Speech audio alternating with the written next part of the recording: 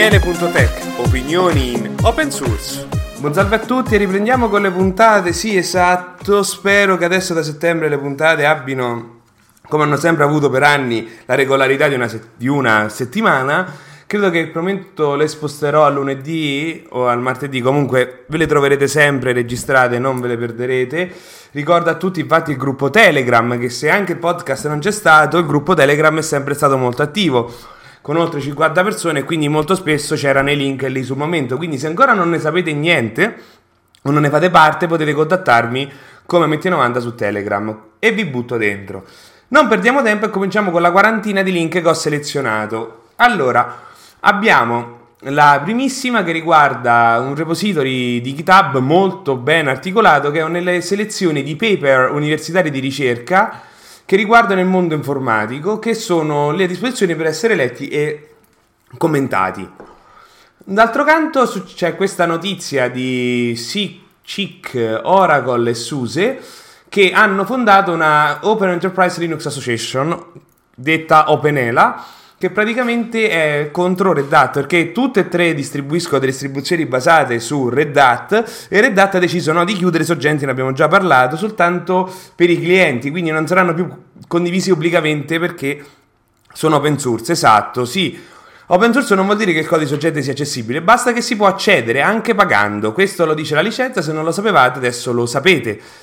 E quindi Red Hat dice fare questa mossa, e queste tre aziende invece hanno deciso di fare una nuova fondazione, possiamo dire, che non farà altro che prendere questi sorgenti, visto che loro hanno gli accessi, e ripubblicarli. Niente di che.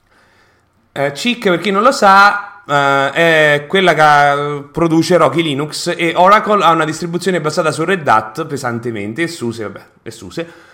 Poi è saltato fuori questa cosa che molti compratori che all'epoca comprarono molti NFT delle Bored Ape, quelle orrende scimmie tutte uguali eccetera, spendendoci centinaia di migliaia di dollari, adesso hanno deciso di far causa a Sotheby's, perché Sotheby's nel 2021, se non mi ricordo male, fece un'asta, e quindi loro dicono Sotheby's ha dato autorità a tutto questo, dando proprio autorità al fatto di comprarle perché gli dava un certo valore, ma in realtà non hanno valore gli NFT, confermando quello che si diceva da un secolo: non valgono una mazza. Abbiamo poi Google che ha pubblicato un articolo sul blog in cui spiegano come loro, con una partnership con American Airlines, hanno analizzato delle tratte aeree per fare in modo che non generino quelle scie che vengono banalmente chiamate scie chimiche, ma non sono più che altro il ghiaccio quando l'aereo si scontra con la stratosfera, credo, non so con quale sfera, onestamente l'articolo lo spiega molto meglio, perché se evitano di fare tutto questo consumano meno diciamo carburante, e queste scie creano un problema a livello climatico, perché essendo uno strato di ghiaccio non permette alla Terra di raffreddarsi decentemente, di far uscire il calore, perché rimbalza su questi strati qui che richiedono del tempo. E siccome ci sono centinaia se non migliaia di voli tutto il giorno in tutto il mondo, può avere un effetto. Quindi loro con questa intelligenza artificiale sono riusciti a ottimizzare questi percorsi per evitare che succeda, ottenendo un risparmio del 2% di carburante, che male non è. Poi abbiamo un giudice americano che si pronuncia a favore dell'ingegno umano perché nega il copyright dell'arte generata da intelligenza artificiale, perché tale azienda in questo caso aveva detto di poter chiesto di mettere il dittatore su quello che ha prodotto, visto che l'intelligenza artificiale è di proprietà dell'azienda, e il giudice ha detto ma neanche se ne parla. Un altro giudice invece in America ha detto che si deve preparare l'HP, la produttrice di stampati peggiore che ci sia, a prepararsi una bella causa, perché praticamente adesso vengono disattivate le stampanti se non ci sono non viene rinnovato il servizio, se non mi ricordo male, perché poi c'era un altro articolo invece menziona il fatto di come se non ci sono le cartucce tutte e quattro con dell'inchiostro bloccava le funzionalità tipo lo scanner, cosa che non richiede le cartucce. Poi questa notizia invece ha fatto il giro del mondo americano, perché la Apple, che ha sempre avuto dei lobbisti molto pressanti sul fatto del diritto alla riparazione, infatti io qui ho sempre appeso il manifesto del riparatore, che lo trovate tranquillamente su internet, ha accettato di legiferare una cosa che permetta ai clienti tutti i clienti di avere il diritto di riparare i propri dispositivi elettronici, e l'Apple ha dato supporto a tutto questo dopo aver speso milioni nel combattere tutta questa loro stessa policy, potremmo dire. Saltata fuori poi una vulnerabilità grave in WinRAR che è utilizzato praticamente ovunque, quindi se voi ancora utilizzate vi consiglio 7zip su Windows, è la soluzione migliore, oltre ad essere open source e aggiornata e supporta moltissimi altri formati, non vi troverete dove ogni volta l'avviso di comprare la versione, perché supporta RAR tra l'altro. Poi c'è questo qui, vi ho voluto mettere 3 link sul tema, ovvero il primo SEO, stanno obbligando tutti i dipendenti a tornare negli uffici per ottenere del potere. Un altro invece che salta fuori una nota interna di Zoom, l'azienda che ha spopolato sotto Covid perché ha creato il concetto di lavoro in remoto, specialmente in Italia, visto che prima non esisteva più di tanto, praticamente sta obbligando i stessi dipendenti a tornare negli uffici, anzi a 50 miglia dall'ufficio più vicino, e di doverci andare tipo 3 volte a settimana. E al tempo stesso il Canada ha fatto proposte di assunzione a oltre 10.000 statunitensi che lavoravano nel mondo tech per portarseli in casa, dove ovviamente non hanno queste regole, potremmo dire un po' aggressive. Abbiamo l'Epic Game Store, che è un competitor ormai molto forte di Steam, che però non ha le stesse peculiarità di Steam, ovvero ad esempio supporto Linux, mi viene da dire. Ha lanciato questa cosa di offrire agli sviluppatori il 100% dei guadagni nei primi 6 mesi di esclusività di un videogioco quando viene presentato sulla loro piattaforma.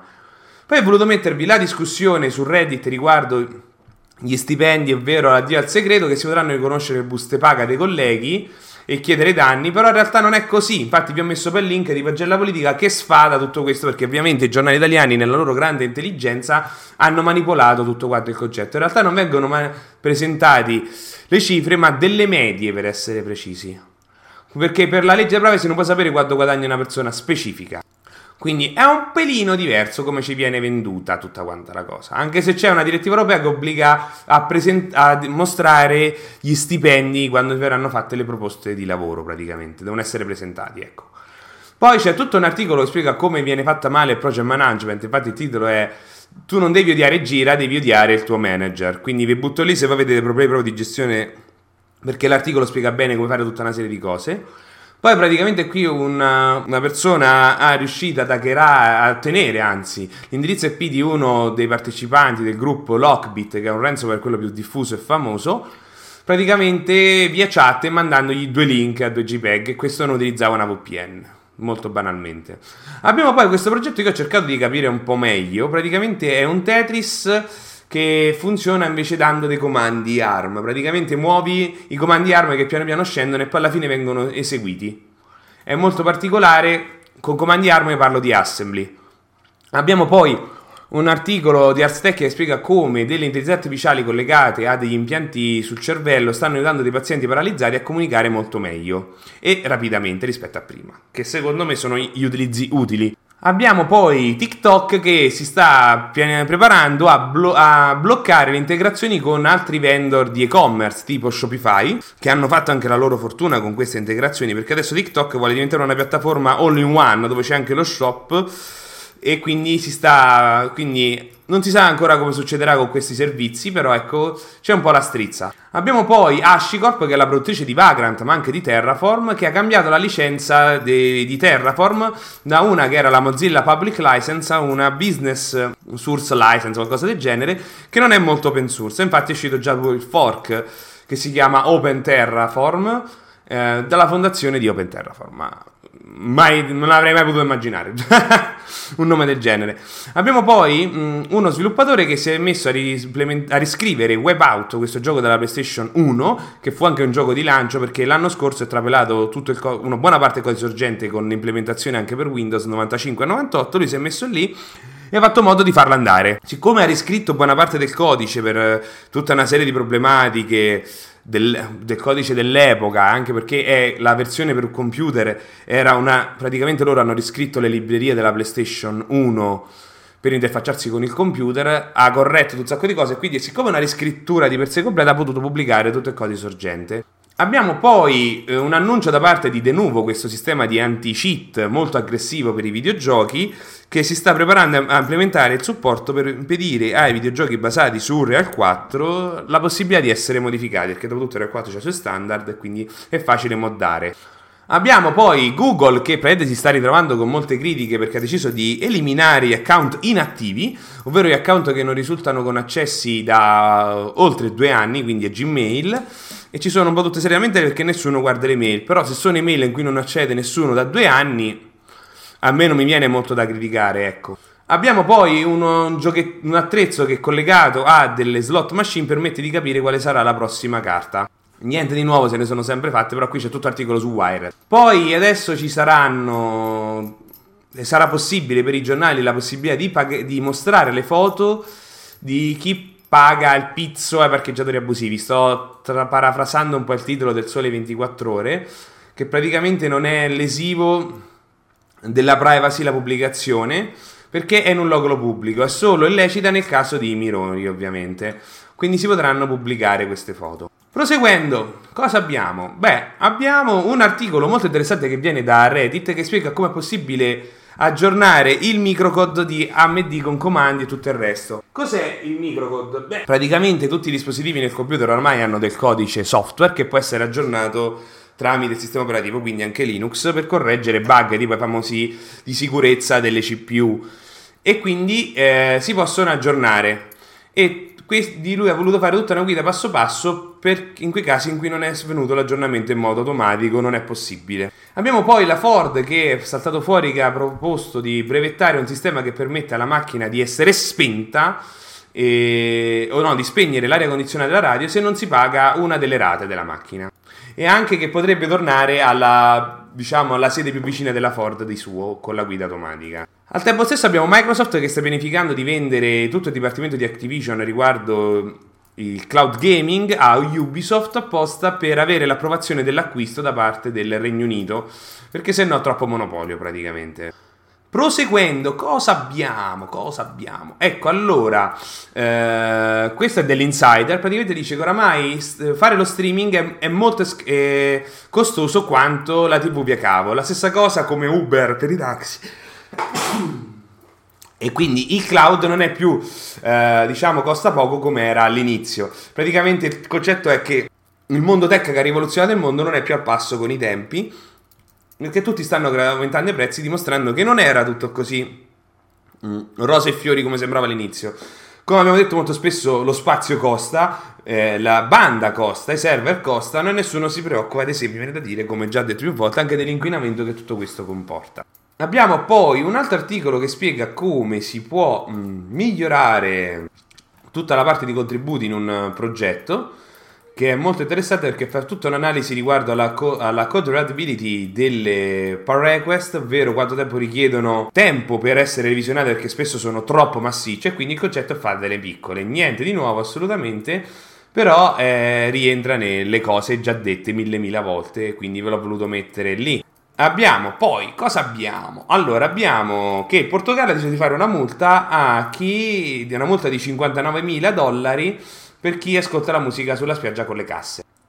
Nel tempo stesso è stato annunciato il Linux 6.5, che a quanto pare è stracolmo di roba, ovvero ad esempio il supporto USB 4 versione 2, MIDI 2 e tutta un'altra serie di migliorie per i nuovi processori e ottimizzazioni varie nel kernel, anche per i driver grafici, quindi ne beneficeremo praticamente tutti di questo aggiornamento che è in arrivo praticamente tutte le distribuzioni. Anzi, io non ho fatto caso, io ho aggiornato la mia macchina, io sono ancora con il kernel 6.4, quindi sarà soltanto una questione di tempo ovviamente. Poi abbiamo un articolo che viene da blog GitLab che presentano come hanno potuto realizzare un'avventura testuale, ecco, non mi veniva il termine, in C++, sfruttando la loro intelligenza artificiale che si chiama GitLab Duo Code Suggestion, che praticamente passo passo gli ha suggerito come doveva fare il codice per poter implementare un gioco così come si faceva una volta.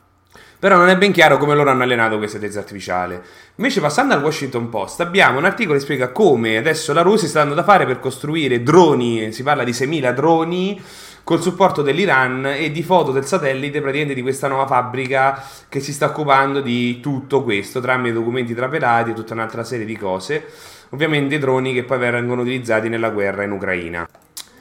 Proseguendo, abbiamo una discussione che è venuta da Mozilla Connect, che era Mozilla Ideas, che prima era un'altra, Nemila Nomi, praticamente come Mozilla potrebbe fare dei servizi enterprise. Mi ci sono buttato pure io, smontando un po' il concetto, perché non è così che funziona Mozilla. Però perché è curioso può leggere l'articolo, ovviamente, sì, la discussione. Però ne ho uno invece di TechCrunch che IBM ha presentato un'intelligenza artificiale che permette di tradurre del codice COBOL in Java, che sappiamo tutti che il business oramai di IBM è quello di mantenere montagne di roba scritta 40 anni fa e che non è più mantenibile, perché COBOL può arrivare fino al 59 come anno d'età, quindi si parla di server che sono emulatori di codice dell'epoca e così via, e quindi ha molto spesso dei costi molto alti. Infatti qui questo articolo fa un esempio di come la Banca dell'Australia ha sostituito tutta la sua piattaforma in COBOL nel 2012, ha richiesto 5 anni e è costata oltre 700 milioni di dollari, quindi ha dei costi di un certo tipo. Quindi intervenire in queste soluzioni sicuramente permetterebbe di svecchiare tutto. Certo, e parliamo di Java. Abbiamo poi un articolo che invece riguarda un progetto open source, si chiama PDF CPU, che è un ottimizzatore di PDF. Praticamente lui ha preso tutti i PDF che aveva nel computer e l'ha ottimizzati, ha fatto un piccolo scriptino in bash e ha detto che gli ha dato in pasto 5 giga di oltre 3800 PDF e ha ottenuto un'ottimizzazione dello spazio di circa del 4,7%. Un po' spiega un po' quindi le peculiarità dei PDF, ma vi invito, per chi vuole saperne di più della problematica di questo formato di file, ovviamente di leggere questo articolo. Gli ultimi 2 link della settimana sono quello, credo che vi avevo già presentato, no, non ve l'avevo presentato. Praticamente è un progettino che spiega passo passo come scrivere in 200 linee di Python il proprio server DNS o DNS Resolver, che è molto... Praticamente questa qui l'ha detto, io sono 10 anni che ci lavoro, sto imparando i DNS, allora mi sono voluto mettere lì e l'ho implementato, quindi me lo sono segnato poi dai segnalibri perché me lo voglio studiare, perché sicuramente è molto importante per capire come funziona internet. Poi ho voluto mettere un ultimo articolo dell'autore che ogni settimana pubblica le novità del mondo KD e ogni tanto fa delle riflessioni. In questo caso praticamente è tutto un articolo che spiega quanto può essere utile il triage dei ticket, ovvero che non tutti i problemi sono bug. Quindi invece di aprire subito un ticket di segnalazione è meglio parlare nel forum, perché se qualcuno ritiene che è più esperto di te che è veramente un bug, poi ci pensa lui. Quindi di una accortezza nell'aprire proprio ticket. Parlando poi di bug, mi sono accorto che il bot che avevo su Reddit, che in automatico pubblicava su Twitter le cose che facevo l'upvote, non funzionava probabilmente da metà giugno, che hanno bloccato il supporto alle API che utilizzavo, quindi ho aggiornato proprio l'altro giorno e adesso riprendono a funzionare in automatico su Twitter tutti i upvote che metto. Quindi giusto per cambiare completamente argomento, vi ricordo il link al calendario con l'attività open source in tutta Italia e la pagina con l'attività per contribuire all'open source. E inoltre a ottobre ci sarà il Linux Day come tutti gli anni, quindi voi siete curiosi di partecipare, volete sapere di più cosa sono e dove ci saranno, è un po' presto, ma piano piano verranno pubblicati il sito del Linux Day, che è in Italia riferimento a tutti gli eventi, diciamo è un ombrello per l'open source una volta l'anno in tutta Italia, che viene organizzato localmente da vari gruppi, quindi un po' ovunque di solito ce ne sono. L'anno scorso, mi ricordo male, erano stati credo una quarantina dopo il fermo, diciamo, del Covid, quindi quest'anno speriamo ovviamente che siano di più in tutta Italia. Detto questo, io vi saluto e ci vediamo la settimana prossima. Ciao!